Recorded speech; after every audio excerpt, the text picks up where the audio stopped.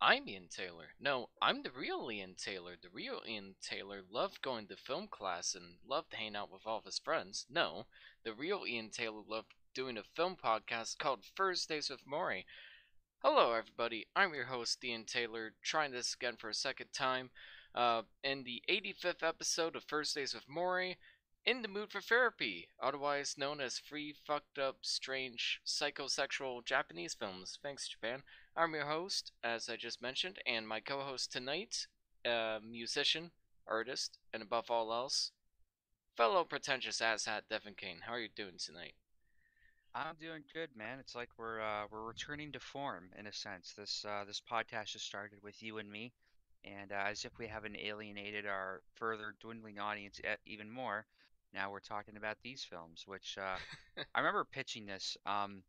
Just the name just came to me. I was thinking of these kind of films. After so some time ago, I'll rewind this a little bit.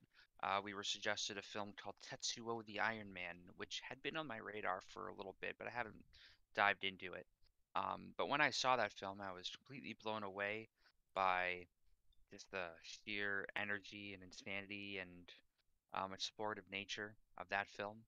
Just made on a complete DIY, budget, and I would liken that guy's work to David Cronenberg in a sense, but I'll get to more of his later. But when I looked further into his filmography and saw Snake of June, uh, needless to say, I felt compelled to tackle that uh, film in some form. And so I was thinking of two other films that might fit the bill, and they all happen to rhyme. There's ooze in all three films, and I think you make that sound when watching them at some point, ooh, Ooh. or ooh, Oh. you know. it's. There's there's different inflections of ooze at some point throughout all these films. Um, And you know, O's like, and ums. oh, lots of ums for sure. Yeah, the full vocal And range. then and any time that I pitched the episode idea, talking about psychosexual misadventures in Sunrise Land, everyone just goes like, "What?" Yeah. Because they're not even What? sure what I'm saying. But um, no, I think that there's some interesting ideas here. I picked up Sunrise Land from Mr. Bill Wirtz, because he's who I rely on for my Japanese history What's and Sunrise world history Land? for that matter. Oh, Sunrise Land is Japan. So all these films take place in Japan, were made in Japan Whoa. by Japanese people. And something that I also will say off the bat, just to preface this a little bit, the way I look at these films um, is a bit like that deleted scene from The Office where the guy, has these interesting drawings that flows out of his thing, and he says, "It is called hentai and it is art." Well, I mean, technically I don't think these films would qualify as that, but I do think that they are art, and I think that they are rather explorative A little more of the elevated. topic of. Yeah. I think so. Like if you look at these films on the surface, you think, what kind of degenerate, pornography is this person looking into? But really, I think that these films are more like essays on the topic of sexuality rather than, just show and tell, Yeah. you know. It's not like Love where it's just like, oh, you just made a borderline porno that you pretended to be a movie. Like these movies have something to say, but it uses sex to get its point across. It doesn't. The point of it isn't sex, and I think that's a clear difference. And this episode for me is more like that episode of Futurama where they're all forced to have sex with the Amazonian women, so it's just constant. Oh God! Oh no! Yay! Snooze! Just That, throughout each that's of my these snooze movies. snoo. That's a good analogy for it. I'm scaroused. I'm very scaroused to do this episode, Oh Devin. man. Anyways, And I felt remiss if we didn't invite a guest on here that was of the other gender, just to provide that perspective. And Soraya was going to be on board for this episode, but she ended up getting a gig. I think it's called Star Trek, which is a pretty big responsibility. I think she's going to be the third. I don't know if there's any NDAs that's that that she's sequel under. to Star Wars, right? Oh yeah, probably. Anyway, sounds like a big gig, Soraya. I'm happy for you. I'm Me hoping too. I'm getting your name right this time. Um, But Well, thanks for being a yeah. sport and showing enthusiasm anyway for being on the show, which we will have eventually. She suggested us doing the Czechoslovakian stop motion adaptation of Alice in Wonderland back in Easter, and I loved that film, as crazy and fucked up as it is. And that Um, episode. and so this was my response back, like, "Hey, do you want to be on board for this project?" Um, it didn't end up working, but No. the the spirit was willing. I will say that. Mhm. Yeah, thank But you, Sarah, for this episode. yeah. Oh yeah. Devin Um. claims he'd do it on his own, but couldn't have had it without you. And we're hoping you're kicking some million ass on the Star Trek TV show, and I hope your series is a lot better than Discovery, because that was a bunch of crap. First Well, film. either way, work is work. Yeah, work is work. That's true. I mean, hey, it's an amazing gig, and you'll still be the best part about it, I'm sure. Oh yeah. Show the big actors who's boss. Speaking of showing people who's boss, Devin, considering this is one of Andrei Tarkovsky's favorite films, I feel like you have no choice but to love it and to introduce it. Spoiler alert for Woman in the Dunes. You know what? That is a fact I wish I knew, and I am amazed that I'm just finding this out now. Incredible. So, Boom. Woman in the Dunes is a 1964 film directed by shit. What's the guy's name? Hiroshi Teshigahara. I apologize if I butchered that pronunciation. I Hiroshi think the T's are Teshigahara. silent. I've been rehearsing them earlier, but then I didn't Teshigahara. pull my notes. All right, yeah. So this film came out in 1964, and I believe it was actually nominated for Best Foreign Film back in the day. I don't And believe it Best won, Director. and Best Director. The So, first the foreign film. reputation of this Yeah. film, was recognized by the Academy back in the day. And it can be hard to talk about this film without sounding really pretentious, though it would be very fitting considering this podcast. Heyo. But what I will say, what I think that this film does so well, and I'll get into the plot here in a moment, is just how simple and elemental its scope is. Like, it takes a very simple story and a very simple premise and really dives deep into, the topic of human relationships. And I think it really gets into entrapment, um, whether it's on a physical level or a societal level. We'll get into that in a moment. I also will say I don't have any like uh, fully thought through theses on these films, although I think that these films do present them. But I think through the power of our discussion and the sheer tyranny of will, we will come to some consensus, perhaps, uh, on the meaning of these films. But really, it's our discussion is going to be just as explorative as the films themselves. Mhm. Uh, all of that is just preamble, is to say I don't know what I'm talking about, and we're gonna figure that out as we go. We're winging it. So yeah, One of the Dunes. Doing great. It's about this man who's an entomologist. He likes bugs, so he's out in the desert. He's also a school teacher, I think. He's out in the desert and he's looking for these rare bugs, and he's putting them in glass cases, which is I think pretty good foreshadowing. Um, so Mhm. he's out in the desert. He's looking for these rare bugs and he's studying them. He's having some ponderings about his relationship back at home. He ends up taking a nap in a sailing boat in the middle of the desert, which I think is a pretty, interesting image to say the least, Mhm. quite symbolic. Again, it's hard to talk about this film without sounding pretentious, but again, it does simple things very, very well. Um, so yeah, this guy takes a nap out in a boat, and then when he wakes up, he realizes he missed his last bus going home. Um, so a local villager meets up with him, asks him what he's doing, making sure he's not doing anything that they're uncomfortable with. But this villager ends up setting him up to stay for the night with this woman, which sounds all fine and dandy so far, except she lives at the bottom of a sand pit, and the only way he can get in and out is through a rope ladder, which they lower him in, and everything seems all fine. It's all very civil. She's very hospitable, and he's trying not to take up too much space, but this is just an interesting kind of experience meeting up with this person. Then he wakes up the next morning and realizes he was kidnapped uh, Yeah. by the basically her and the people of the village, um, because they don't have enough people, and I believe her husband and her son died, So this is how they keep the village alive by literally kidnapping people. Uh-oh. Whoopsie. Whoops. Fell into that one.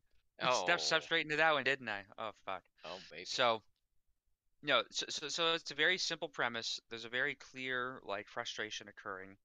He gets understandably very frustrated, very mad about the circumstances because it's entrapment, and I feel like that might describe some people's relationships that they end up falling into, or situations they end up getting into. They kind of end up falling in a hole, and the solution seems obvious, but then powers that be kind of keep you trapped there. Uh, in this case, it's a villager who refuses to lower down the rope ladder because she wants him there. He doesn't want to be there. Things get heated. Then they get really heated. I'm not going to beat around the bush. They end up having sex, which is the poster art. And when you watch this, you think, Spoiler alert. oh, this is yeah, spoiler word. But when you look at the poster, you think that this is a grape movie. That's the word I'm going to use. I'm going to throw the G in there. Okay. Um, but I mean, I was gonna say like, oh, there's sex in it. Spoilers. God, I would never have guessed. but They're clearly friends. but I was totally surprised, going into it, that it's her that wanted him and not vice versa. Um, so which I think that really changes the dynamic, at least in terms of my initial perception of this film going into it. Sorry, Michael. We're just live right now Yeah, we're on doing a Twitch, podcast doing a here. If you want to podcast. chat later, we'll do an off the record thing, which you'll see in the Okay. voice chat below. Yeah, if you Yeah. don't mind just muting yourself, like I don't mean to be rude, it's just that way there's no extra sound coming in. But if you want to, input on any of the films we're talking about, at the end of each review segment, we'll do a, um, you know, we'll let our viewers come in and sub in their thoughts on the film or our discussion or ask any questions. Thank you, Michael, for tuning in. You're the best. And thank you to anybody else who's listening. I'm so sorry, Devin. Carry on. All 10 of you listening Yes, on all and 6.9 people listening. yeah, that's encompassing all platforms too. So yeah, I mean this film really took the rug out from under me when I first watched it. Like I'm still processing what I think of it, but I think it's very apt metaphor for a lot of relationships that people just kind of fall into. Mm-hmm. There can be a lot of resentment and frustration at first, perhaps, um, for whatever reason, but eventually maybe people kiss and make up and they kind of accept this lot in life. Um, and yeah, a lot of crazy stuff happens in this film that I don't want to quite get into yet. But Ian, I'm really curious what you thought of it watching it. I thought it was great. Did I think it was as great as people say? Uh, I don't know. Uh, I think it's too long, for starters. Like, I get the point that it is supposed to feel long, like it's supposed to represent a long, agonizing process, that the characters are going through and to kind of match their turmoil. And I get that, and I respect that. But I feel like at the 2 hour point, I was just thinking, I get it. Like I feel like this film could have wrapped up by now, and it would have been perfect. Certain scenes could have been sped up a little bit. Certain lines of dialogue probably didn't need to be there, and it would have been perfect. But I feel like the length. It's the same problem I had with Inland Empire, where it's like it's a great movie that outstays its welcome, at least for me. Mm. And I think I, certain aspects of you could have told me this was a film from the 50s and would have believed you. Like, it's obviously like it's technological achievement for the most part, and it was definitely the best they could have gotten at the time. But I think like the natural lighting looks absolutely gorgeous. Like you said, like the sunrise over the ocean when he falls asleep on the boat, like that looks stunning. But anytime they use like actual, like not practical lighting, but like actual, set lighting and lamps, and it doesn't look the most convincing. It kind of pulls me off the experience at times. There's one point in mm. the movie where it's just like, oh, he just literally has a spotlight on him, but all of these villagers have torches, and somehow this guy Oh has a well, spotlight. Dave. Like that, that Well, kind of took me off the experience a little bit. But the film more than like I totally get it. Like I get the appeal that this film has. There's still a lot about it that stuck with me. I think like the main woman's performance, I apologize if I don't remember her name. Kyoko Kishida. Like, I think her performance is excellent. And I think actors like that, Isabel Johnny, Isabel Huppert, like I think those are actors that really deserve the title of pointing yourself out Mm, there and taking really hard and ballsy roles because as we'll get into with Perfect Blue, filming a sex scene is not the most comfortable experience. So the fact that these no. actors are doing that constantly and putting themselves through so much emotional turmoil in the process, but all in the form of tasteful art, not just putting themselves out there to give people boners, that's impressive. And I think she was the best part of the movie. And when the entomologist was interacting with her, that was the best part of the movie. I think when it isn't focused on those two, it did kind of pull me out a little bit. Like the other villagers looking in just weren't that interesting. There's a lot of scenes where they kind of give convenient exposition for the sake of it, and does feel supernatural. But for the most part, it's a very compelling experience. It's a perfect 2 hours that unfortunately had to be 2.5 hours long. That's my review. Oh, fair enough. One, I could see how like those moments might kind of slog, but I do think that they really, showcases just how, how much time kind of goes by and becomes irrelevant after a while when you're trapped in. I think he's in there for like 3, 4 months or longer. Yeah, exactly. Um, Like I don't know if how to do it any other way. It's just it's it should have been done I another way. I guess is what I'm saying. mm. I mean, it sounds like you might be privy to maybe wanting to remake this and do it in your own way. But I think the time that they I spend could on it definitely remake this. Yeah, does add to does add to the theme of that frustration because you feel frustrated for him the whole time in absolutely. that situation um even when things start to become better in a sense, but you're still kind of like going through those moral and ethical questions, like he has a wife at home, or at least you believe he does, but you never actually see her. You actually never see what his life at home is like, and it just becomes this, and he's Hmm. just trapped in this. And I think the image of him trying to climb up the sands and the sands are just falling down on him and Yeah. coming up from under him Hmm. is a very apt metaphor for my life. Um, I mine and For a many lot of others, I people's think lives. people have related to. That was a comments on YouTube upload of this film. Just like time stamping that scene, saying this is my life right now. It's like running down an upward escalator, which I've tried. I don't recommend. Make it a My GIF. left ankle still feels it, but no, I think for real though, I think that time spent was actually really added to it, and Yeah. it created this sense of tension throughout that I felt. Like Mm. I felt that Yeah. tension all the way to the very end, um, because you're just wondering. Well, I guess I'll spoil it. So they do eventually have sex, and it's quite a a passionate scene. It's actually not very again exploitative, nor is it explicit. It's very Like it's tasteful. actually very Yeah. it's very tastefully done, um, considering what it is. And it was on. I guess you could say it was mutual. I mean, it sort of started as a fight and then it became something else. But turns out she becomes pregnant from that, as as one does. Yeah. No condoms, Um, unfortunately. but no anything. They're just going in dry. That sounds terrible. I'm But sorry. no. You know what? After watching this, I just immediately thought of that quote from Attack of the Clones. I hate Stand. It's dry, it's rough, and it gets everywhere. And I'm like, I finally understand Yeah, I get his it. frustration with Stand. It just it gets in places you wouldn't want it to get to. Yeah. Uh, Although mm, they have some very beautiful tender moments of them cleaning sand off of each other, because that's something you kind of have to do frequently when you live in a sand pit. Um, mhm. it's kind of like a dreamlike, surreal this place to be. It's the last place you would ever want to put your house. And they asked a lot of relevant questions in that situation, like how come you never leave? Like what life is much better out here, right? And he says, yeah, but then no one would care about me if I lived outside of the sandpit, would they? Yeah. Because It's very she interesting.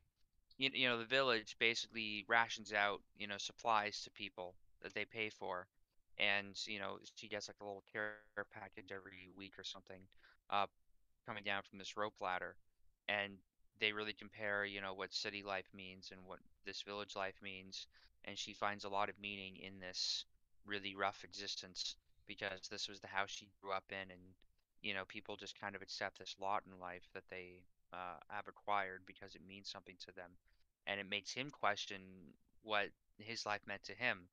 And even when he had the opportunity to escape by the end, it kind of leaves it up the air whether or not he takes it. I think he actually, ends up coming back and starts accepting that Yeah, maybe, that was living in this perfect. sand pit maybe makes my life meaningful. And that was an ending I wasn't expecting. I was expecting him to just like, fuck off the second he had the opportunity to, Yeah. because you expect that through the whole film, but the fact that it lingers on this moment and he's like, I have the opportunity to leave, but I'm wondering what that'll mean now if I do.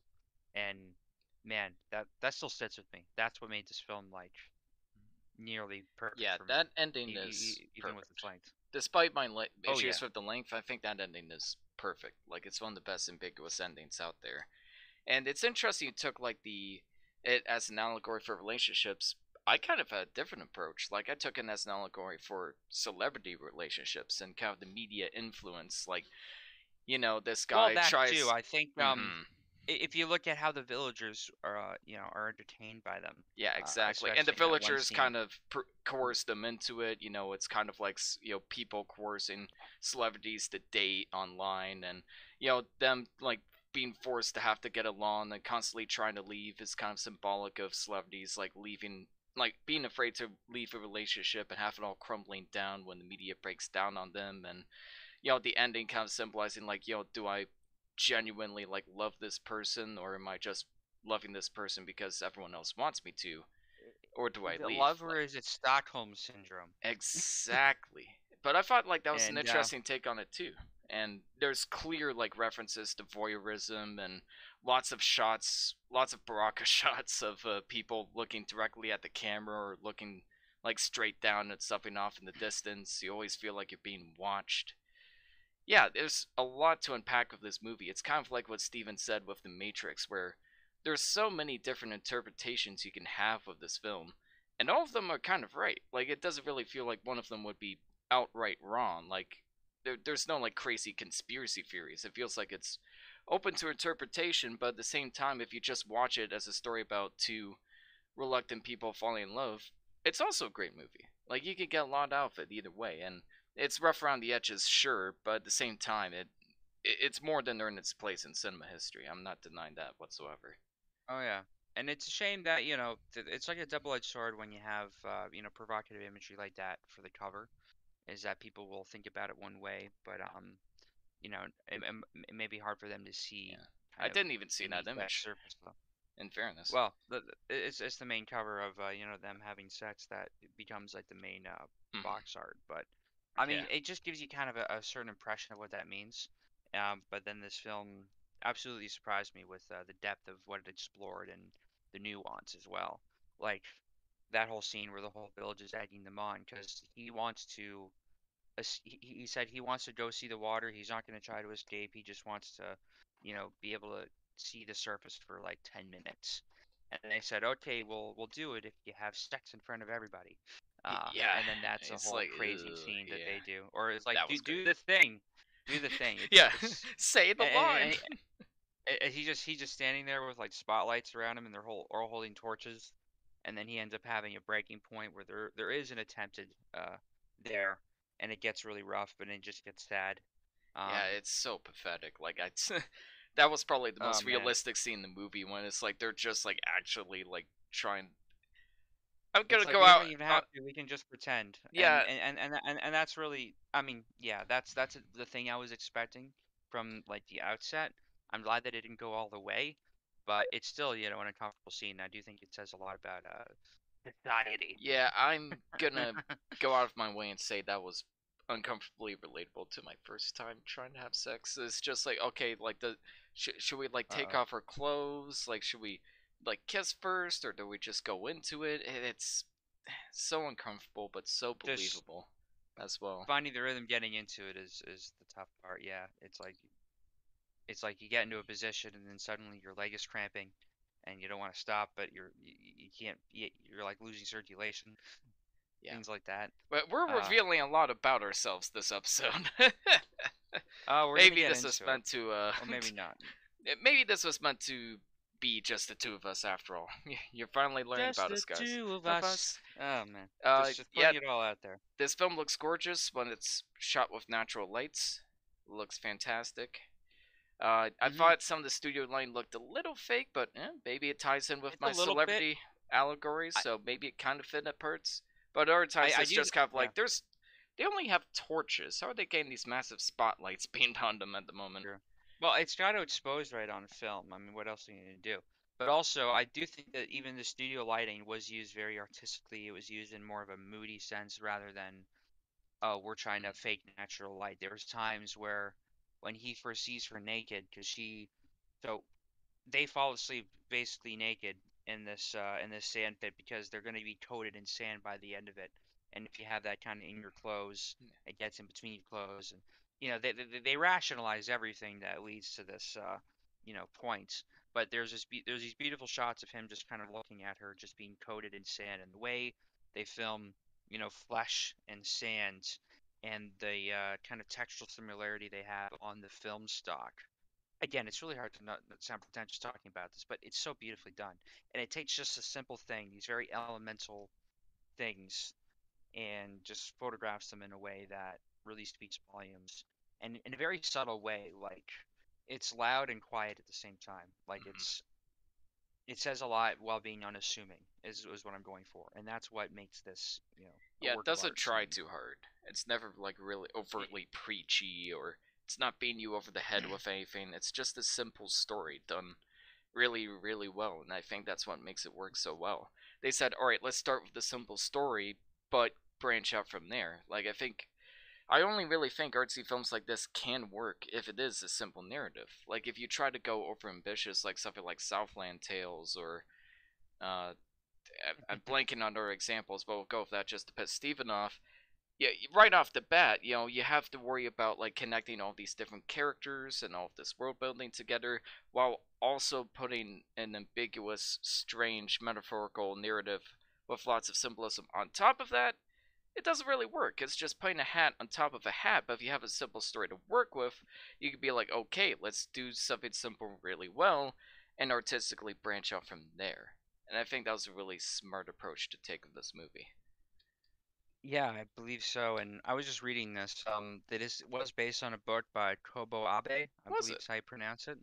And I do think that it made sense that it started as a novel, as like a short story, um, because there is something very novel about the premise, and I think that storytelling was, a core focus on this. And then adapting it to film, I've heard that the visual language that they use to represent passages in the book are very, symbolic and apt without being too overt, like I was talking about how he was looking for these rare buds in the sand and trapping them, and then that ends up being kind of a little bit of foreshadowing. And that comes up later when he's trying to preserve these bugs, but the elements keep roughing them up or they keep getting destroyed in some sense. And then he eventually, at some point, I think this was actually a really kind of understated point of no return for him, is when he ends up burning the bugs that he collected. Because, Yep. it's not a hobby that I have, but it's something that to him is very precious. And I felt for him like, oh shit, he's just burning that bridge now. Like he has no, in his mind, hope of going back to his old life. So he's literally burning the thing that he came out to the desert for in the first place, um, to to preserve life. And I don't know, that just felt like a very powerful but understated moment to me. Mm. Like, damn. Yeah, lots of great symbolism there, and I feel like there's something there with all of the different insects he catches, and the fact Mm-hmm. that like he tries to show it off, but she isn't really interested in it. But after a while, she like tries to make an attempt to be interested, and there's something to be said about like artistry and like kind of like artists like trying to date people that aren't interested in the same field and trying to connect with something neither of you really understand. And I feel like that's a core reason why Tarkovsky likes this film so much because from what I understand by what I've read from Stalker, like that's very much the kind of narrative they're going for as well. Like a simple story of two men journeying into the unknown, but they're two artists in two very different fields, just trying to like understand and connect with each other on the way. So Yeah. that definitely added some Tarkovsky vibes to it, and yeah, like the atmosphere is great. The sand dunes are like really interesting artistically, but they also had like tons of tension. Like because when you're going up sands, you're just like, all right, like am I gonna make it? Like am I gonna? Is this last step gonna be it? Is it gonna crumble down beneath me? What if I get too high and I fall and break my neck? Like it's just a simple, great way of adding tension. Something I wish movies would do more often. Like you don't need It's any it's silly elements like bombs or nuclear, power plants going off to add like ridiculous levels of tension. Just use something realistic.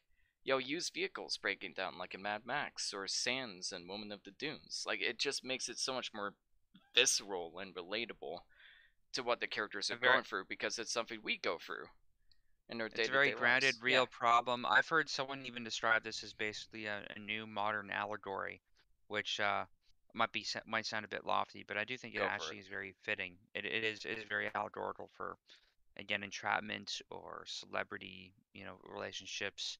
I think Hmm. it kind of tackles all of that a little bit, or just kind of ending up in a place in life you weren't expecting to, and not being happy with it at first, and then coming to terms with that in a Yeah, way. there's And I also think that like, this. abusive, like somebody said that's an allegory for abusive relationships, and it's an Hmm. allegory for like families kind of forcing couples to get together. Again, there's so many different ways you can interpret it, and it's not like many films where I'm just like, okay, there's some clear ways to look at it, some clear ways to not look at it. You could say like this film is about communism, and I'd be like, yeah, sure.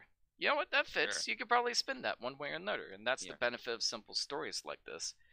I, And, I will yeah. say I liked Vivarium, but I think this film does a better job. Oh, much In, better. Yeah, at encapsulating this idea. I mean, Vivarium takes it in a very sci-fi kind of direction, in a very contemporary sense. I don't want to spoil that film for anyone that's interested in it, but it kind of takes this concept, puts it in suburbia, um, essentially. which But is also which is also quite interesting. I think that this film kind of is a little more apt in that sense, it, and a it little more it feels like it well. lives up to its ideas a lot more. Vivarium had a bad habit of kind of like introducing interesting ideas, but kind of just moving on. Whereas this one is like, here's an interesting idea, and let's talk about it. Like, let's explore it. If fully realized, this is Yeah, this is such a fully realized film, and I have to say about that about all these films off the bat. And, I'm not going to bury the lead too much, but I think all these films really accomplish what they set out for, and that is what I give them props for. But yeah, I don't know what else to add to this. was I there thought that any this was issues with it?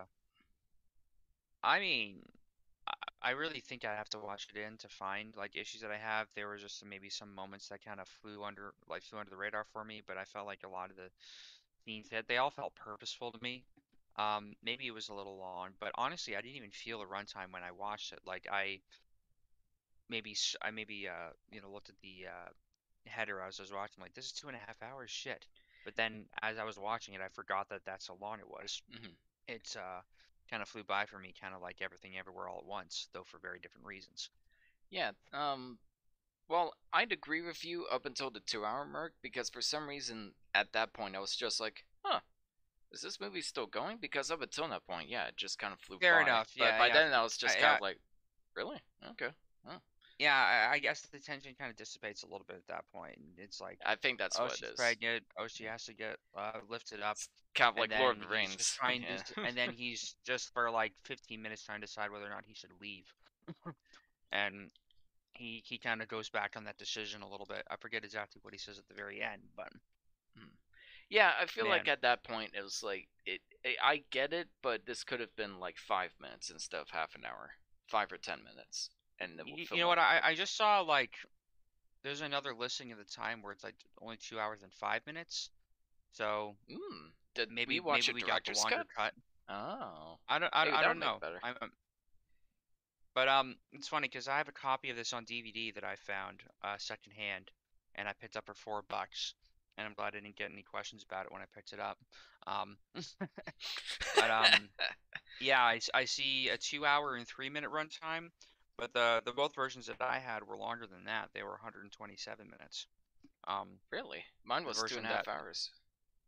yeah, I think we both watched well, the version that I have on DVD and the Criterion upload that I found. Yeah, that's what I Um, watched. both are at that much longer runtime. So Yeah, it's probably a good idea that we do research before we start talking about this thing instead of just Yeah, pulling it maybe. all up in real time. But that's alright. Maybe, but Makes a surprise for the audience too. What would you give then you Woman in the wouldn't get Dune? these Yeah. hot, fresh takes Ah, coming right those hot, coming hot right off the grill, right hot, off of our mental brain palates. spicy, Uh, pretentious takes. And I'm giving this one. I was gonna give an 8, but you talked me into an 8.5. And the shorter cut nice. sounds like a 9.6. So it's a little dated. It's a little too long for my tastes, but it's still very powerful. Benefits in its simplicity. It's driven by two fantastic lead performances that shows what putting yourself out there in the movie really means to me. And for that, I gotta Yeah, give the no, film I think props. I think that these people fully committed to the role. It was Absolutely. fully believable. It didn't feel like that they were acting. It felt like that they were just these people in this circumstance, and I thought they did a terrific job. And I think it's a very apt metaphor for what a lot of people go through in relationships. I'm gonna give it a solid 9. I Nice. really liked it. Nice. Well done. Should I introduce Perfect Blue? Go for it. All right. So, Perfect Blue, the second appearance of Satoshi Kon on this channel. The first appearance being that we talked about one of his more underrated films, in my opinion, Tokyo Godfathers. At that point, that's the kind of Hmm. film that's so good that made me realize, man, like I gotta watch more of this director's work. Like, what am I missing out on? Yeah, What am I but doing but with my life? but before you go on, I had one point about the last director. That I was just looking at his other filmography Go for on it. Rotten Tomatoes, and all of his films have like 100% critic rating. Not surprised. Not surprised. This And movie is insanely well rated. Like, I think it's one of the top like 50 films on Letterboxd, and it has a yeah, crazy high Metascore. And I get it. Like, it's definitely cemented itself as a classic in my eyes, and maybe it'll grow in other watches too. I feel like I need to see it again, and I feel like maybe I need to see this one again. Let's get into it. Perfect Blue. hell yeah. So what's it about? It's a ripoff of Black Swan. An idiot would say. What it's actually about is a pop No, that that singer. that that, that's what your Giga Chad Sigma male person would say, Yeah, that ironically. that's what hipsters would say. Oh no, this mean white American director was ripping off the The Japanese. Let's get into that later. the inverse is rather true. Sorry, we have like just these obtrusive thoughts from meme culture. Mostly it's Steven posting dumb stuff, No, and then I'm it just I'm ends not up creeping sorry. its way into I, the film discussion. I'm not sorry. This is about a Yeah, pop singer who gives up her career and becomes an actress. She was the ultimate pop star. I think her name is Rika. Yeah, Rika, who starts seeing.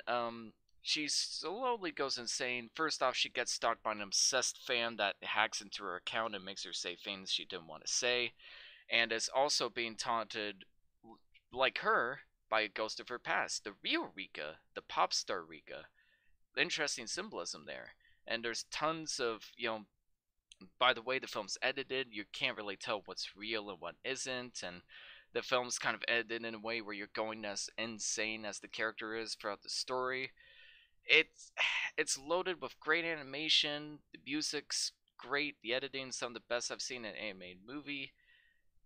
I I gotta would say admit, I don't know yeah, if sorry, no, I was gonna say what it's animation. I don't know if the term editing is what they use. I think it's the way it's constructed, perhaps, because you oh, storyboard and pre-plan everything, and you're kind of editing before you even put it together. I well, think in then animation. let's So say the yeah, sequencing between events sure, is that it's that highlight. works. But I'm sure yeah, Drew will correct us on this later. exactly. Please do, Drew, if you're listening, and please don't kill me because I thought it was okay. I have to admit, like, it Ooh, did leave me with a lot to desire. And the funny thing is, one of the Dunes would have been better if it was shorter. This definitely would have been better if it was longer, in my opinion. Like, so many parts of it felt rushed through, and there's a lot of like really super convenient exposition, and it felt like the movie was holding my hand too much. There was times where characters just straight up say information that was already obvious to the audience. Like, we're getting the spoilers right away, but I mean, it's Perfect Blue. Who hasn't seen it already besides us? Where Rika yeah, just quite a few people. Although I know it went through I remember digging up a Chris Stuckman review from 2013, mm, and it just occurred to me that's how long this has been on my radar, and I just haven't watched it yet. And yeah, it's kind of been man, on mine for a while too. But there's a scene where Rika straight up says, maybe the bus killed me and this is all a dream. And I'm just like, no, you shouldn't say that. That was already told to us visually. Like, you don't need to hold her hand like that. And I feel like the film did that just a little too often. And I don't know. Like, I appreciate it more than I actually enjoy it. It left me feeling a little bit cold. But I'm interested to hear what you think, Devin. I actually quite liked it. All right. So I had studied a lot of Darren Aronofsky when I was in school. I did a whole essay on his filmography, uh, and for that, I think I ended up watching Requiem for a Dream 5 times within a month, which I don't recommend to most people. Why I not? don't think I would ever. I don't think it's one of those films that many people would cite as the films are only ever going to watch once because it's so emotionally devastating. By the time you're watching it 5 times and just analyzing shot by shot and trying to, dig into subtext of meaning, you just become kind of numb and desensitized to everything. Ooh. Um, but having seen this film, I can say I think Aronofsky owes like at least a third of his career to this film. Or I at least, wouldn't go that far. I don't know. yeah, It, maybe not, but I do think it's really cool that he paid for the rights to adapt this, yep. not to make a live action adaptation verbatim, but literally just to steal 2 shots that Yeah.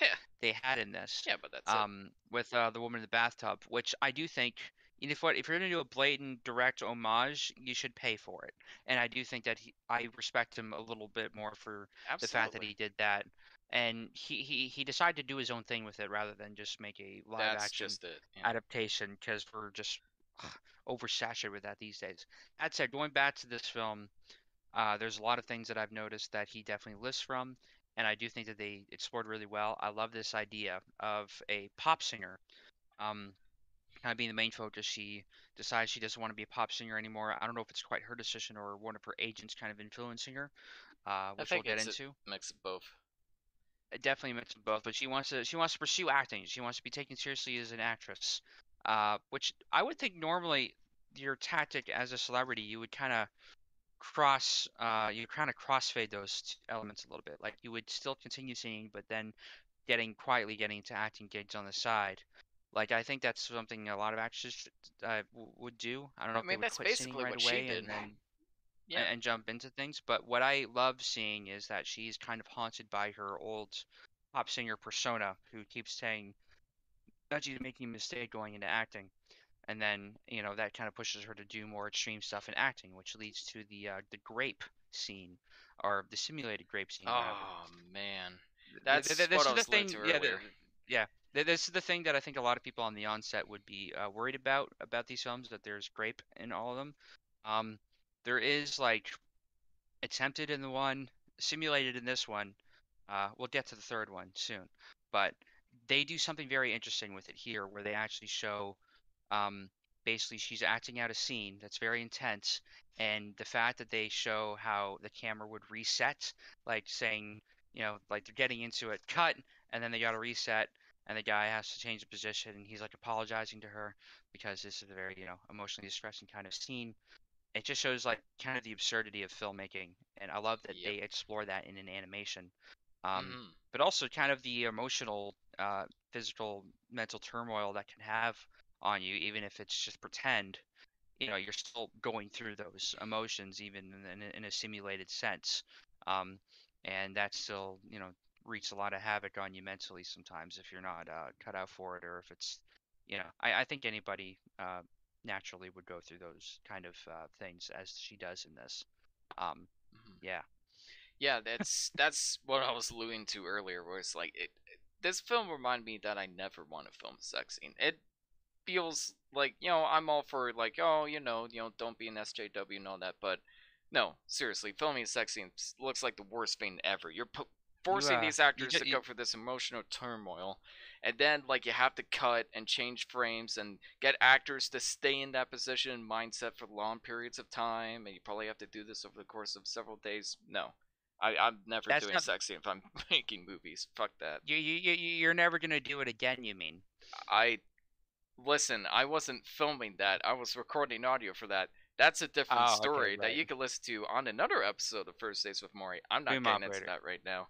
You're Yeah, not gonna get into that right now, but needless to say, you have some experience with that, and yeah, it's not as fun as people make it seem. no, absolutely Suffice not. to say. But I think the biggest issue is that yes, there's a lot of beautiful imagery, and yes, I love the ideas that are presented. Like I love the idea of like a fragmented, celebrity personality being stuck between the old and the new. But I feel like the execution of it was kind of sloppy. Like I find it funny how the live action Black Swan has more visual storytelling than the animated arguably original movie. Like I feel like there's a lot of You times where know, characters just kind of say what's happening, and I'm just like, no, like just hold back a little bit more. I want to interpret this for myself, but the film never gave me when the did Black intelligence. Swan come out? 2012 or It's before? 2010. 2010. 2010. Okay, so this came out in like 97. Yes, it did. So there was quite a bit of gap between there, and Darren That's true. obviously paid for the rights to this, so I think he'd been thinking about ways to improve upon it, or at least Hmm. use that type of language in his own style. Where this is an originator of this. I haven't looked into Satoshi Kon work prior to this, but I have seen Tokyo Godfathers, and I know Paprika exists, and it's an amazing film from what I've heard. And going back to this and seeing it, I was really impressed.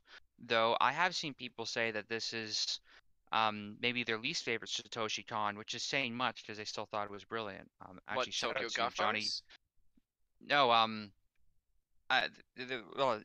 this film was the least favorite of my friend Johnny Clyde, who's a Oh, I filmmaker was gonna say, like out in everyone else says it's like his best work ever, so it's nice hot well, take, this John. no, no, yeah, yeah. Shout out to Johnny because I kind of stole his letterbox review, but I think I like the perspective for it. Is that he says this is his least favorite Satoshi Kon work, but that's saying much because he still thought it was brilliant.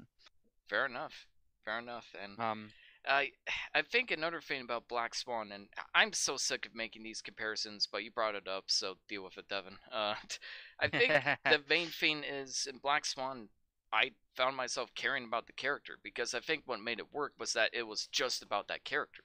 Like I think almost every shot in that movie, unless I'm mistaken, is focused on her. So you really connect with her journey and learn like why she's doing this and why she's getting into this. I don't really care about Rika all that much. And I think in a psychological thriller, empathy is so important and connection is so important to like feel the visceral nature of what the character is going through psychologically and physically. But I just didn't care about Rika all that much. And yeah, there's subtle clues about what she went through in the past, but there's so many moments where I'm just thinking like I don't know like why does she want to branch out and take a new career? Like why it's like I cared for her, but I don't know if how much I related to her. that's That's just I it. would put Yeah. I would put the I would distinguish that. Like I did care for what she was going It's through like because I she was the main feel bad character. for you, but I don't really empathize what you're going through, if that makes sense. Well, I do think that there is something to that though. I do think watching films like this kind of bridges that gap a little bit, or at least gives the opportunity to. There are ways they could have maybe told the story better to make it relatable to more people. But at the same time, I do think that this is a very real thing that some people, go through, even though it kind of steps into a little bit into the surreal and absurd, where she's literally throwing herself down staircases Yeah, and and chasing such. after a girl that just repeats the message of the movie. Yeah, but But yeah, go on. I do like the imagery and Oh the yeah, ambition of this film. Like this, hmm it's definitely rough around the edges in places. a little bit, But but I do think that this is a pretty good blueprint, a nearly perfect blueprint, heh, eh, for the stuff that Satoshi Kon would kind of go on to do. Perhaps I yeah, think it's got great. he Yeah, go definitely on. refined his craft a lot more when it came to Tokyo Godfathers, and that was a much more subtle story, a lot more human and grounded.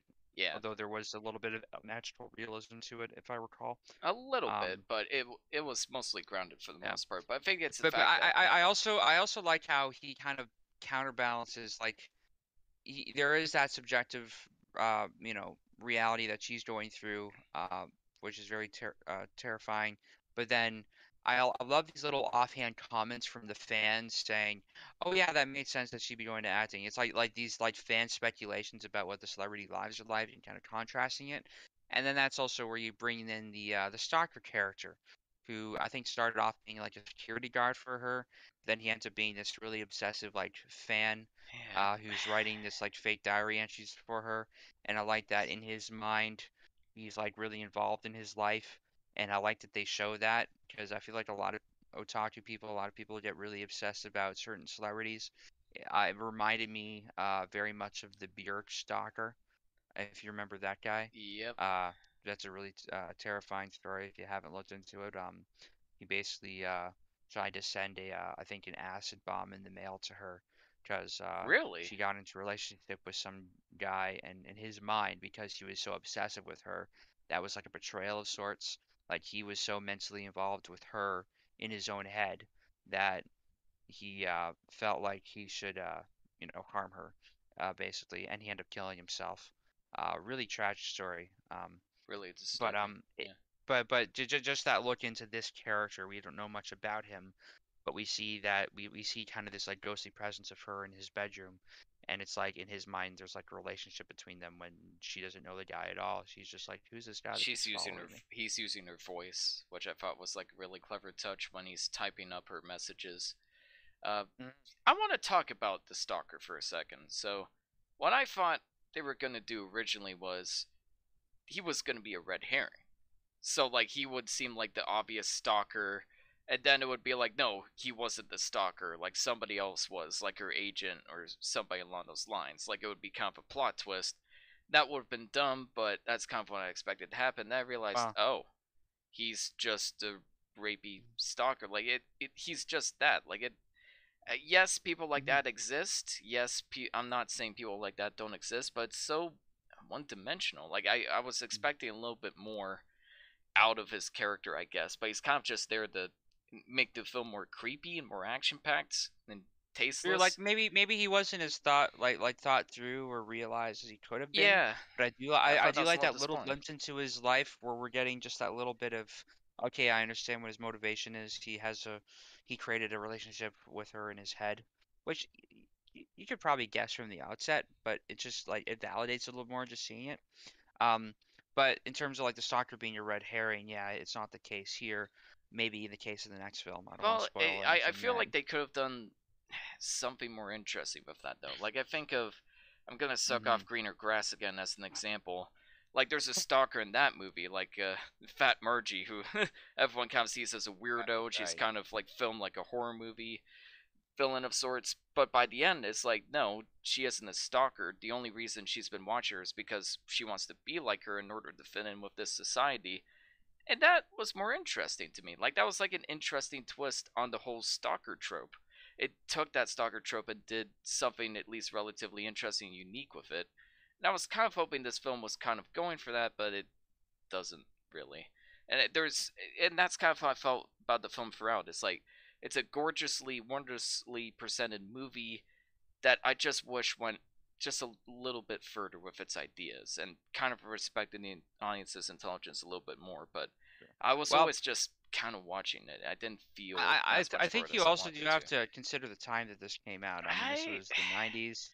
I I mean, mean, Cronenberg for films came out in the 80s, and I'd th argue they go this further is with true, but I ideas. think also looking at the medium is important. Like anime didn't explore these kind of topics that deeply yet.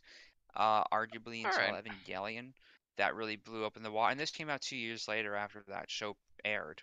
So I think because of that, like a lot of people have said that, you can if you can draw a fine line between in anime history, it's right when Evangelion came out, I guess, yeah, anime fair before enough. and anime afterwards. So I think, you know, anime or this style of animation exploring these type of themes is still relatively in its infancy, perhaps at this point, and I admire the ambition and the tenacity in which it executes it. It's definitely rough around the edges in places, Oh, but for I still sure. had a blast watching it. Yeah, like Um, it's not boring. I'll give you that. Like the film definitely flies by, and it's extremely well paced. Like I was never bored watching it. It's only about mhm, 80 minutes long, and like I said, I feel like it could have been longer. Maybe fleshed out its ideas more, yeah, and maybe just that's so something. that's the one thing I love about these latter two films is that they're both just like an hour and 20 minutes, Mm-hmm. and Straight to the they could point. both Yeah. fit neatly into the runtime of the other one. Oh yeah, that's a good point. It kind of blends the films together. Which film is which again? Oh, I guess that's the live action film, and that's the anime. Oh yeah. Something else I wanted to mention is like it's a tiny little nitpick, but it kind of bugged me a little bit. Is did you notice like there was free like audience members, like free fans throughout the movie whose sole purpose was, did you know that she became the number one star in a matter of weeks? Did you know that the agent died in a brutal murder? Did you know that like Wow. there's Such subtle I such know. subtle I um, know, like that drove me insane. I hate it when films do that when they just have exposition. their the convenient background triplets Exposition. just like I giving mean, exposition dumps. I was just it's like, a come necessary on. evil, I think. Well, I don't know. They could have conveyed There's the more information about him. I don't know if I agree with that. there's more subtle ways of doing it, but to make it come across and sound like natural dialogue is a bit tricky, for sure. Yeah, and Um, they didn't. But I feel like the information it could was. have been better, but it didn't stick out and irritate me as much as you. There are Well, ones my that problem with it definitely do, was. but in Yeah. this case, it didn't jump out at me too much. Well, my problem is it's the information that was already obvious. Like the manager, like it's also information we don't necessarily need to know. Like the montage of her getting pictures and getting on magazines. I don't need a guy to be like, "Wow, she became famous in 3 weeks." It's like, yeah, okay, I could get that information by watching the film. Thank you. I don't need these random teenagers telling me what the plot is. Thank you. And the film kept doing that. Like it's not True. just a one-time thing. It kept doing that, and it just kind of drove my patience after a while. And Fair it's enough. I kind of wanted the film to use the strength of its format more because it is, yeah, like you said, the animation's a little rough around the edges, but I think like the quote unquote cinematography is great. Like it's a great storyboard. There's great like camera angles and movements. The editing is great. I love how it, even from the get go, it kind of ties her celebrity life with her normal life, with her new acting career, and it blurs all of that together. That was incredibly effective. Like, I can't imagine what it must have been like to storyboard a film like this in the first place. Like, incredible filmmaking all across the board. I just wish I could connect with it more. Fair enough. I mean, I still really enjoyed it. I felt like I had that of appreciation for, Darren Aronofsky's work. That seeing this, it's like the perfect blueprint for his early stuff, I'll say. Which is a pun I'm not going to get over yet. But no, I do think when you see Wrecking for a Dream specifically, you definitely see a lot of the influences and also very much Black Swan. But that said, he's definitely grown into his own, and Satoshi Kon is definitely developing his own style at this point. Um, and I think it's really cool to see kind of where that came from, and it helps me appreciate where it goes later on with Tokyo Godfathers and such. I still have to see Paprika. Paprika! I can speak to Paprika. Millennium Paprika! Actress, the girl who left through time. I'm just looking up these other films that he Well, I worked definitely on. need to watch more of his films, for sure. Yeah, but Yeah. I still really appreciated this one. This has been on my list for a long time. Um, it wasn't quite the film maybe that I was expecting, but I still found myself enjoying it. It was a really interesting exploration into celebrity and the kind of the sort of bipolar kind of psychology sometimes you go through when you're going through an identity crisis and you're trying to reconcile what your career was and what's going to be and make sense of it. So I still think that this is like a pretty. I give it an 8, which may be a bit Nice. high praise for you, Uh, but I still enjoyed it. that's fair. Before we close off, let's talk about the ending. Now, Okay. what was the ending like for you? Because it may have been a result of a different theatrical like cut for me or something. What was the ending like for you? I don't know. So the ending, that the one that I saw, um, I guess it turns out that her one manager was messing with her the whole Okay, time. yeah, I'm not sure what that means. I remember I was kind of like half asleep at that point too, and I had to like appropriate. rewind to try to Yeah. figure out exactly what happened. But like this ghostly premonition of herself dressing up as the pop star idol turns out to be her manager, which really confused me. Uh, Okay, so that was the ending I got, and I thought what that ending felt like to me was, you know how the ending of Psycho, they forced Alfred Hitchcock to rewrite it so they have a psychiatrist come in and conveniently explain the plot. and make it Mm-hmm. end on like a happier note. That's what this ending felt like to me. It felt like, okay, this wasn't the planned ending. This was just, oh, we need. Producers came in and said this film is too confusing. We need somebody to come in and explain like what just happened to the audience. And that shot of her going in her car and being like, I know it's me, and winking to the camera, like I'm gonna be honest, I laughed. Like I thought that was unintentionally hilarious. Like what was that? And I know Yeah. tons of people have been saying, "Oh, it's not real. It didn't really happen. She died earlier." But I don't know if there was enough of a clear indication for that because I think of something like the piano, where, like, spoiler alert for that movie, but that leaves it up to the air where either or not the main character makes it out alive. But she mentions a specific line where it's like, I still think about that day where I was strapped to the piano at the bottom of the ocean. And that's kind of there to make the audience be like, oh, maybe it was like that. Like it adds some tension, and there isn't anything like that to this film's ending beyond the fact that it's just a bad ending, so it must not be real. Yeah, I mean, I'm still processing that. Again, I watched it when I was half asleep. It's definitely left an impression, but it also felt like maybe, yeah, I could speculate that maybe it felt tacked on, like there was some compromise Yeah. there to try to give more of a clear-cut ending, because maybe he wanted something more dark or more ambiguous or, just different than what we saw. Because definitely wasn't what I was expecting, and I don't know if it quite makes sense. It does leave some room for interpretation, I suppose, but.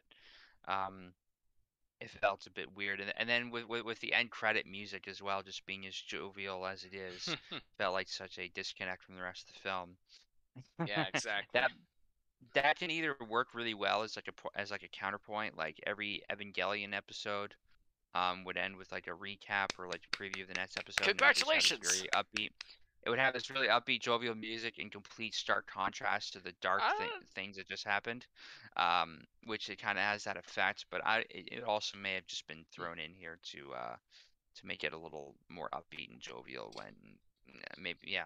I don't know. I don't know what the story was behind it. It just yeah, felt odd. maybe it was intended to be like, oh, is it real or is it not? But maybe if I connected more with the story, I could give it that pass. But I didn't as much as I wanted to. I'm gonna give this one a very, very, very reluctant 6.9 out of 10. And I, Nice. it's a beautifully presented movie. From a filmmaking perspective, it's perfect. The voice acting is great. There's some memorable scenes, but the film was just You holding know me what? back at every turn. I feel And like I I was wish I gonna liked it more. overpraise it a little bit. Like I kind of preemptively just gave it an 8 there, but I think you talked me down to a very enthusiastic 6.9. No, you can stick with your 8 if you want to. Like, you don't have to adapt Well, to my ratings. no, it's not a perfect film. It's got some weird things, but I still enjoyed it. So 6.9 and above is good for me. Okay, Um, fair but enough. despite its issues, I still had a good time. Yeah, fair So enough. that's it. And there has to be a 6.9 in every episode, Yeah, because of there course. should be a beauty of compilation for this movie, because damn. Oh Uh, yeah. Speaking of damn, what just happened? Snake of Damn. June. Do you want to introduce this one, Devin? I feel like you should. I feel like I have to explain myself maybe a little bit. Well, I kind of did earlier. So I came across this film solely because I had seen Tetsuo the Iron Man, and I was so impressed with that film. Um, and it's like, DIY, kind of low budget, um, guerrilla filmmaking and exploring these like really dark kind of psychosexual topics that I have to see the rest of this guy's work. I remember looking trying to find Tetsuo on DVD, and the listing that I found on Amazon was a used copy for $146, which I wasn't gonna pay for. What?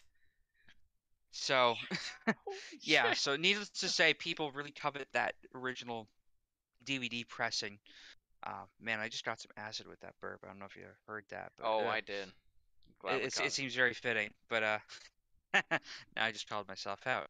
Um, I actually ended up just finding his whole collection for a lot less money.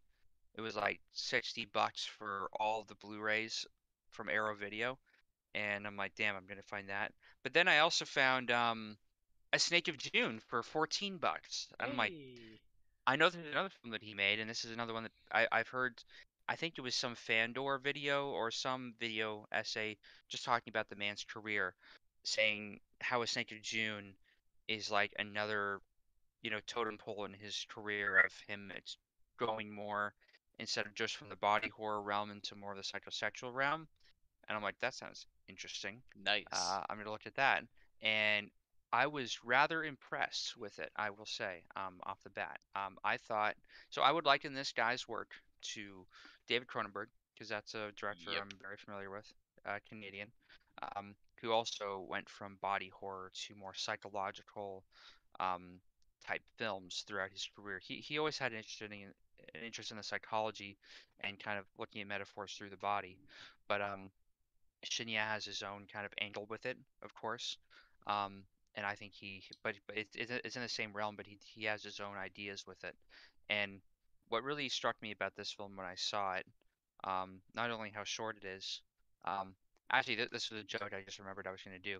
Oh, when I thought that Snake of June came out before Perfect Blue, um, that we were going to go from the driest film I'd ever seen to one of the wettest films I've ever seen. Uh, going from yeah. I think that bookends this whole trilogy. And if you look at Okay. my poster, I went from sands to water. Uh, Shout out to my sister for helping me kind of throw that background image together because I thought that was an idea I wanted to do. But Okay. no, like this film is. I remember writing on Letterboxd that if this film were any wetter, I'd need a snorkel to watch it. Not only because it takes place in the rainy season of Japan, but very apt metaphor for women's arousal, which is something that they really they Hammer really home. lean into this. But um, where am I even going with this? I'm just all over the Good place. question. This is yes. No, I said good question. Oh, good question. I thought you were going to interrupt me with a question. Nope. I know I do that a lot, Okay, but not this so time. so so this film, if I describe the premise for you to you, it'll sound like the most, what the fuck kind of morally reprehensible plot ever. But the really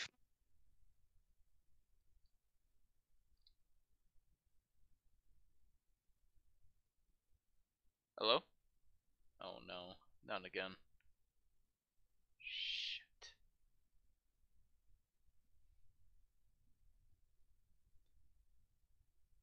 Hello? Yeah, sorry guys, he cut out for a bit. Hopefully we can get him back. yo check 1 2 3 Check! What technical happened there? difficulties. I Hey. think my cable just pulled out slightly. Ah, okay, But it's going. if That's I alright. describe the plot to you, it'll sound like the most morally reprehensible plot ever. But the really twisted part is that it comes out in a wholesome way, I find. Like I find the balance is really perspective, and I would say that this film plays more like a surrealist video essay on the topic of sexuality than, an exploitative film. Um, and I remember hearing a story from the actress Asuka Kurosawa, which is a really cool name because it's an amalgam of two, you know, other names that I like. Can't Saying imagine that she why. was very enthusiastic about the part. She didn't want anybody else to do this part, and this was like her That's first fine. foray into Yeah. acting, and she felt really connected with this character. So, shout out to her. Um, this plot is about a suicide hotline counselor um, who saves, a bunch of people's lives by talking them out of, killing themselves. Uh, and one of the men that she helped ends up stalking her, which is, as anyone does to show appreciation for.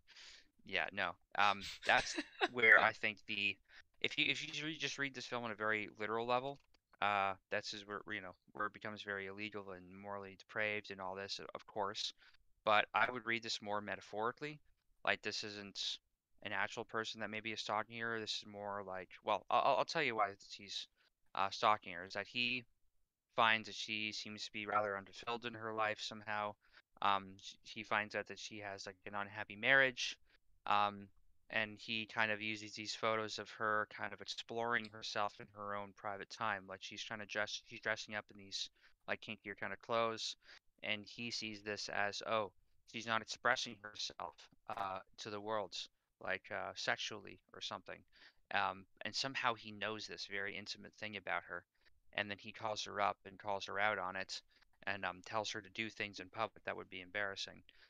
because he says, "I don't want sex from you. I just want you to do what you want, like be happy," which I don't think anybody on the outside can really know that level of intimate detail about you unless it's coming from you, which is why I think this reads more of a metaphor for this like itch that you have. Maybe that I'm not living my full life. I am in a relationship with a person that's indifferent to my needs, and I have these unfulfilled needs somehow. So I feel like that you could read the film metaphorically in that sense, and that's how I look at this film.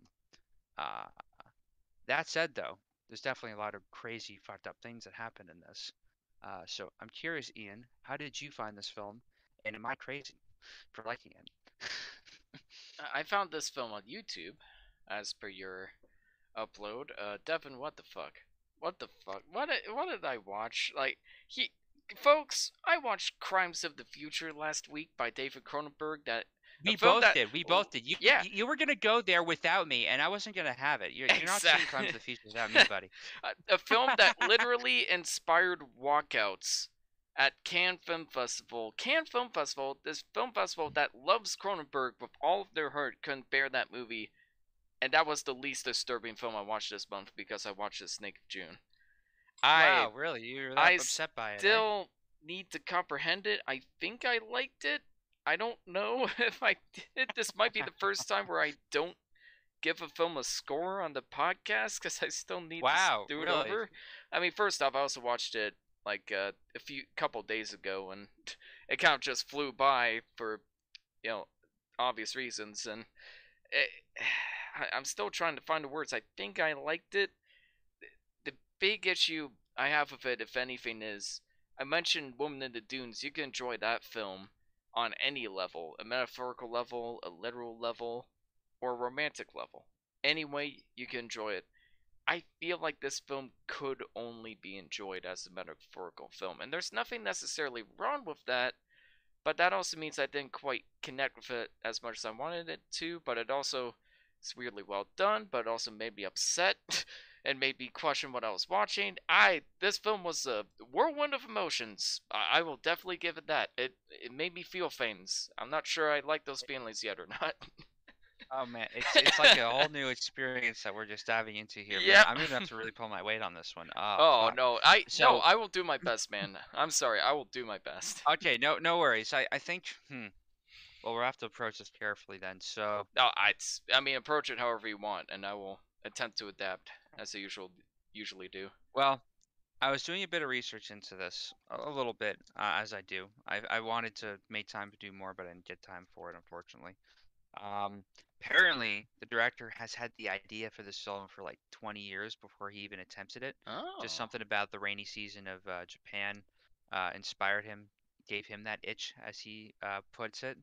And I also admire the fact that he plays the stalker himself, uh, which I don't yeah, know. It shows a little bit of ownership to it, I guess. And yeah. I just remember watching the behind the scenes clip and bursting out laughing, like, "Wow, that was you! Incredible." Um, I but again, I don't yeah. see him as like an actual person character in this. I see him as like this sort of weird manifestation of these unmet needs that she has or something. Like this this person that seems to know something so intimately about her. Um, and also the if you read the premise on IMDb, I feel like it's a little bit it does a bit of a disservice because it sounds like the whole film is just that. Where really It that's really not isn't. just the first Yeah. half of the film. I think the tables turn pretty hard in the second half. I think the tables start to turn back on him. Hmm. He starts to show like his weaker sides, how he's like dying of cancer and he's this kind of pathetic person, and he starts to take a little more ownership of things. Hmm. Um, and also, the husband starts to clue into what's going on. There's a very weird scene interaction between him and the stalker that I'm not even sure I've wrapped my head around yet. Uh, but I will say that is something that he also explores in Tattoo of the Iron Man. This I don't even know what to call it. This like appendage uh, dildo thing. I don't even know what it is. It's a weird Jesus thing Christ. that he, Yeah. you know, you go to Japan, tentacles come up at some point. This is kind of like an animatronic version of that. Um, and It's making this fans up. guy's just like wrapping it around his neck and like kicking him around, and it's like he's just like punishing him for being indifferent to his wife's needs or something. Um, I'm not even sure where to go with that. This is just an insane movie, but I do think that there is something being said here about relationships and about, Yeah. you know, the indifference and the disconnect that can happen, and just, what kind of things happen when people just have unmet needs. Because I think like one important thing to keep in mind that I actually heard in a TED talk recently, I forget who said it, but it's like, you're not a person who is, you know, necessarily like it's not that you're wrong for being depressed or you're wrong for this. You're just a person. You're just a human being with unmet needs. And I think that that's a very important thing to keep in mind. And I feel like, the way these things manifest is just when that occurs.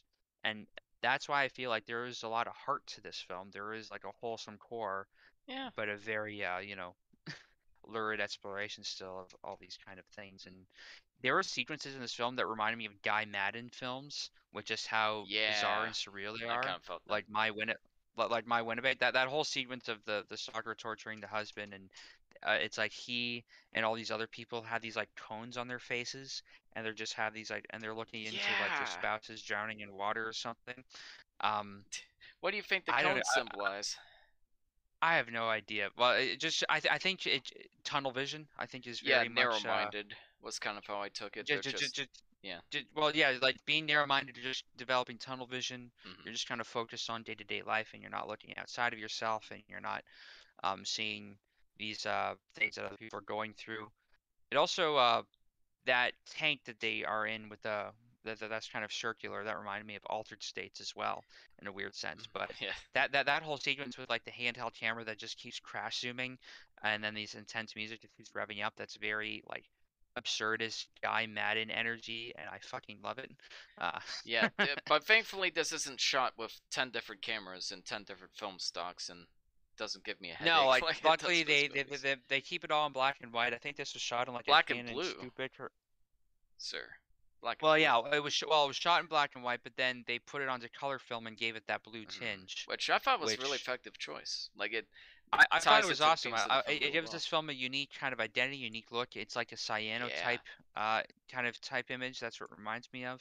Hmm. Um, Looks so this definitely gorgeous. stands out. Yeah. It's a perfect, parallel contrast to the other two films, which is why I thought this all thematically tied together. That you have a black and white Woman in the Dunes, you have the movie Perfect Blue, and then you have this film that's all black and blue, or white and blue, depending how you look at it. Exactly. Uh, Is it and black and they white or all color? rhyme. Yes. Yeah. Say again. Is I it know black and blue or it just color? seems like Yes. such a perfect thematic connection between these three. Yeah, absolutely. I'd agree with that. It is, yeah, gorgeously shot, which is my favorite part about it. It adds so much to the atmosphere and, arguably even covers up like any potential, bad looking practical effects or bad looking extras. Like it does a good job of like masking that as well. So it has a practical purpose to it too. Like I think the acting is like really compelling between the two leads, and I have my qualms about the director casting himself as a stalker. Same qualms as you know Roman Well, Polanski writing characters that are if pedophiles. he was hiring someone else to do it, do you think that would be much better, or I don't know? I think it would be a little better. I think it would be a Well, little better. I in and yeah, in an interview, he said that he knew that that's the character he was going to play when he first thought of the idea, I'm but then sure he he did. sat on it. He sat. Well, no, I think what makes this like, I think the fact that he sat on it for 20 years meant he really got to think about it more thematically and made it, probably as good as it can be without it, just being just juvenile delinquent, depravity. Right. I think that there's a It's lot not. of adult Yeah, I think there's a lot of adult, mature observations happening here, I just guess. in a very surrealist sense. Like it feels like a very mature take on relationships, but done in this really bizarre kind of way. Um, It's not so much that he cast himself in the role of a stalker, as he cast himself in a role where he gets to have sex with this beautiful woman multiple times. It gets to write himself as a no, he pathetic, doesn't. misunderstood character. Yeah, yes, he does. He wrote him. Yeah, like he's been thinking about this film for 20 years. He's been thinking about the fact that he has to make love to this gorgeous woman for 20 years. Like, yeah, obviously, like that was on his mind, and I kind of feel like that may have influenced it a little bit. I'm not gonna point fingers. I'm not Well, gonna no, judge, but he was saying, but like his character, he says, "I don't want sex. I want you to be happy." Like, I mean, they it's end like up having sex anyways.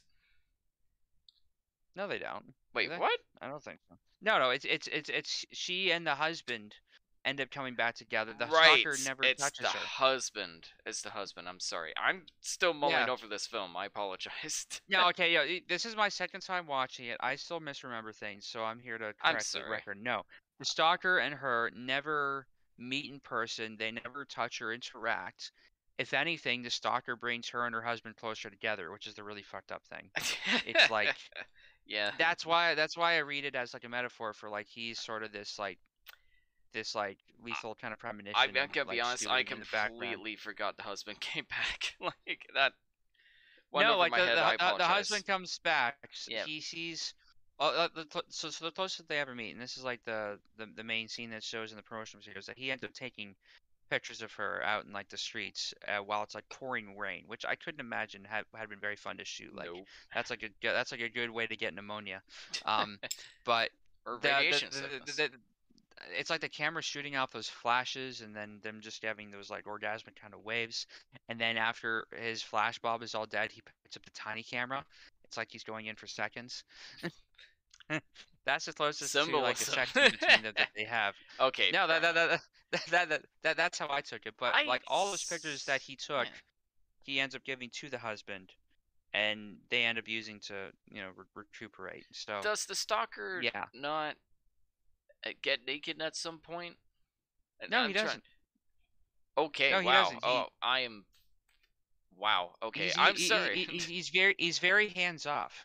I But am not worthy to I can watch this see how movie. in your mind you're like thinking that this happened because this film plays with your imagination a lot. Oh, for sure. And It's very creative. I'll give it that. Like, I, there's a lot I of. I also Yeah. I also I also like those like insert cards where there's like different chapters of the film where like it shows like the symbolism for a symbol for a woman in the first half and it's her perspective, and it shows the symbol for a man and it shows his perspective going forward and how he's been kind of avoiding coming home. And he is just trying to keep everything kind of neat and tidy, and he just kind of is in his own lane. He's indifferent to her needs, and I like how they explore those different sides. And then it shows like this hybrid of the two at the end, which is them kind of coming together, I guess. Again, very lurid plot, very bizarre stuff, but it has a happy ending because, a husband and wife realize they love each other very much. After getting asphyxiated by a metal metal rod and painted in black, and yeah, there's like clear allusions to like dominatrix imagery. There's clear allusions to like sexual Well, desire and kind of exploring what you really want, and you kind of and learning this to was accept something that those really that. got me. Yeah, This is something that really got me even in Tetsuo the Iron Man. Like I saw this type of idea happen even in that film. I'm gonna spoil one minor scene, but go for it. after the main character gets infected with a metal piece and turns into this like grotesque monster thing that starts growing out of control, the girlfriend is like, I want to see like I want to accept you for what you are. Like I won't stream or run away. Which I'm like, damn, this is horrific, but also goals. Also, You know, sweet, like also pretty sweet. Yeah, made me it's cry. no, no, it's like a bittersweet little moment because she's like Yeah, she's willing to accept for sure. him for what he is, even though he's turning into this grotesque monster that ends up drilling out her insides. Uh, yeah, Quite not literally. not very not very subtle at all in that film, but I No. think that this film Yeah, is a little more subtle with its exploration. It's there's similar ideas happening here. yeah. Um, I think the big because problem is like I just can't explore it, enjoy it beyond a metaphorical level, beyond a filmmaking level. Like it's well done. There's a lot of interesting ideas if you look at it in a different way, but I kind of wish I could have enjoyed it just by watching it. I guess it's kind of my big I don't know, complaint about it.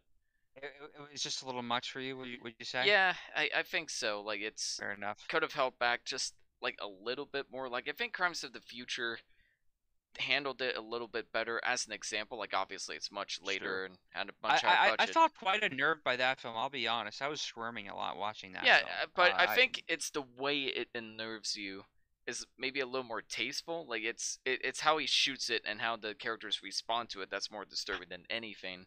It's the I idea thought that that this was rather tasteful too, though. Like this felt eh, like kind of I like don't a know. noir. this felt like a classic noir in a sense, but done in this this more Weird. hyper surrealist way Yeah. with I I don't know. Like I feel like it tries a little too hard at parts, and not necessarily in a bad way, not necessarily in a tasteless way, but I think what made like Cronenberg's best work more effective is he's taking these things that we normally consider normal and kind of showing how strange and obtuse it is when we look at it in a different way. And I guess that True. has more of an effect on me than this film. But I clearly need to watch it again because apparently I barely remember fucking anything about It's that no, about it. Sorry, you guys. know, I think it's better on a second watch, in all I'll honesty. keep that in mind. Like Yeah, I was really enthralled by the first watch, but watching a second watch, there's a lot of things you pick up on. There's a lot of packed in here, and I love that all this is under an hour and 20 minutes. Yet there's so much agreed. symbolism and layered storytelling, and but told in such a brisk pace. Like this is a very brutal film.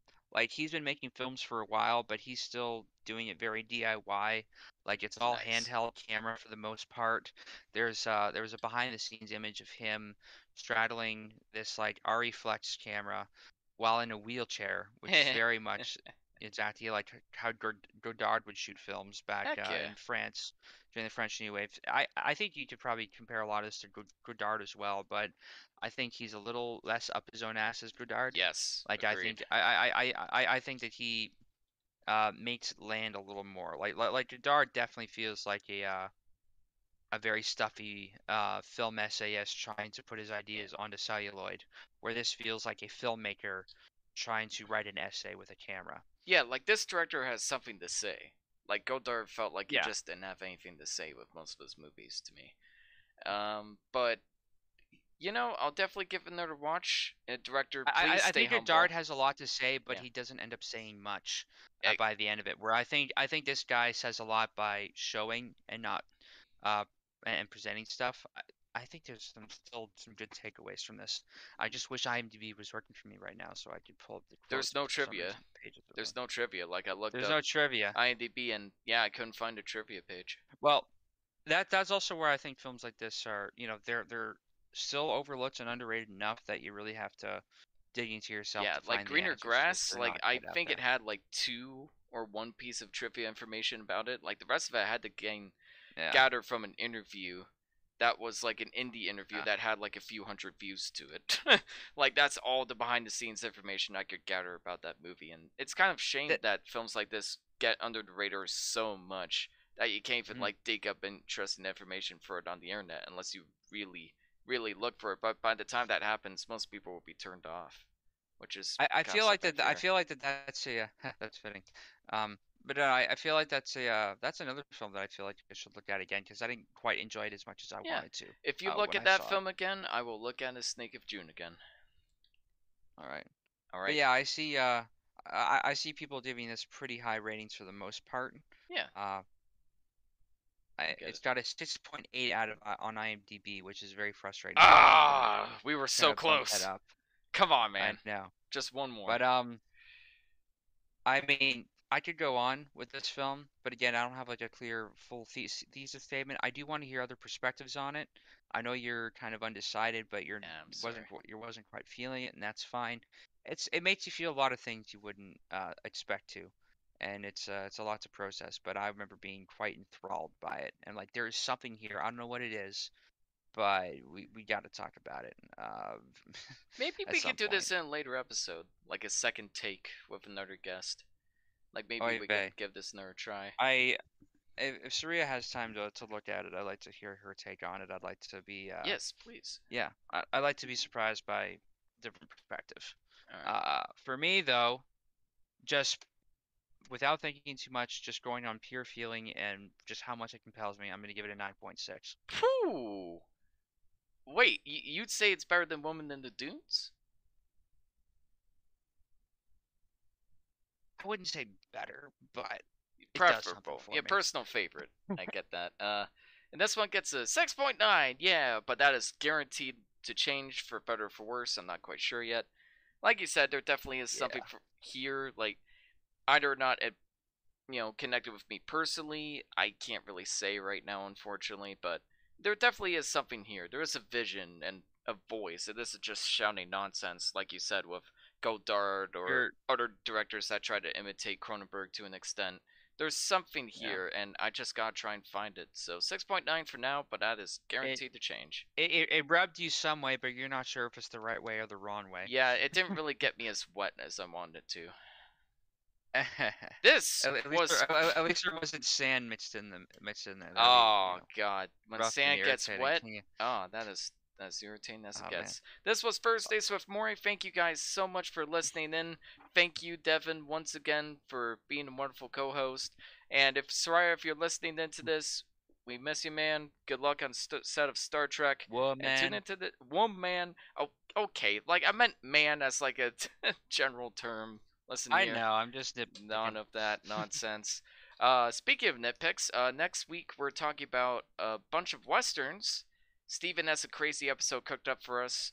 The Power of the Dog is included. Whatever Gina Carano's new upcoming western that I think is streaming for free online on the internet, if I'm not mistaken. That's also going to be a film we're talking Well, about, and The Wild we'll see. Bunch as well. We're, So we're, we're, we're getting thrown right back into the fucking sands after I we after I we tried to get climbed away out from it of as the much as possible. sands.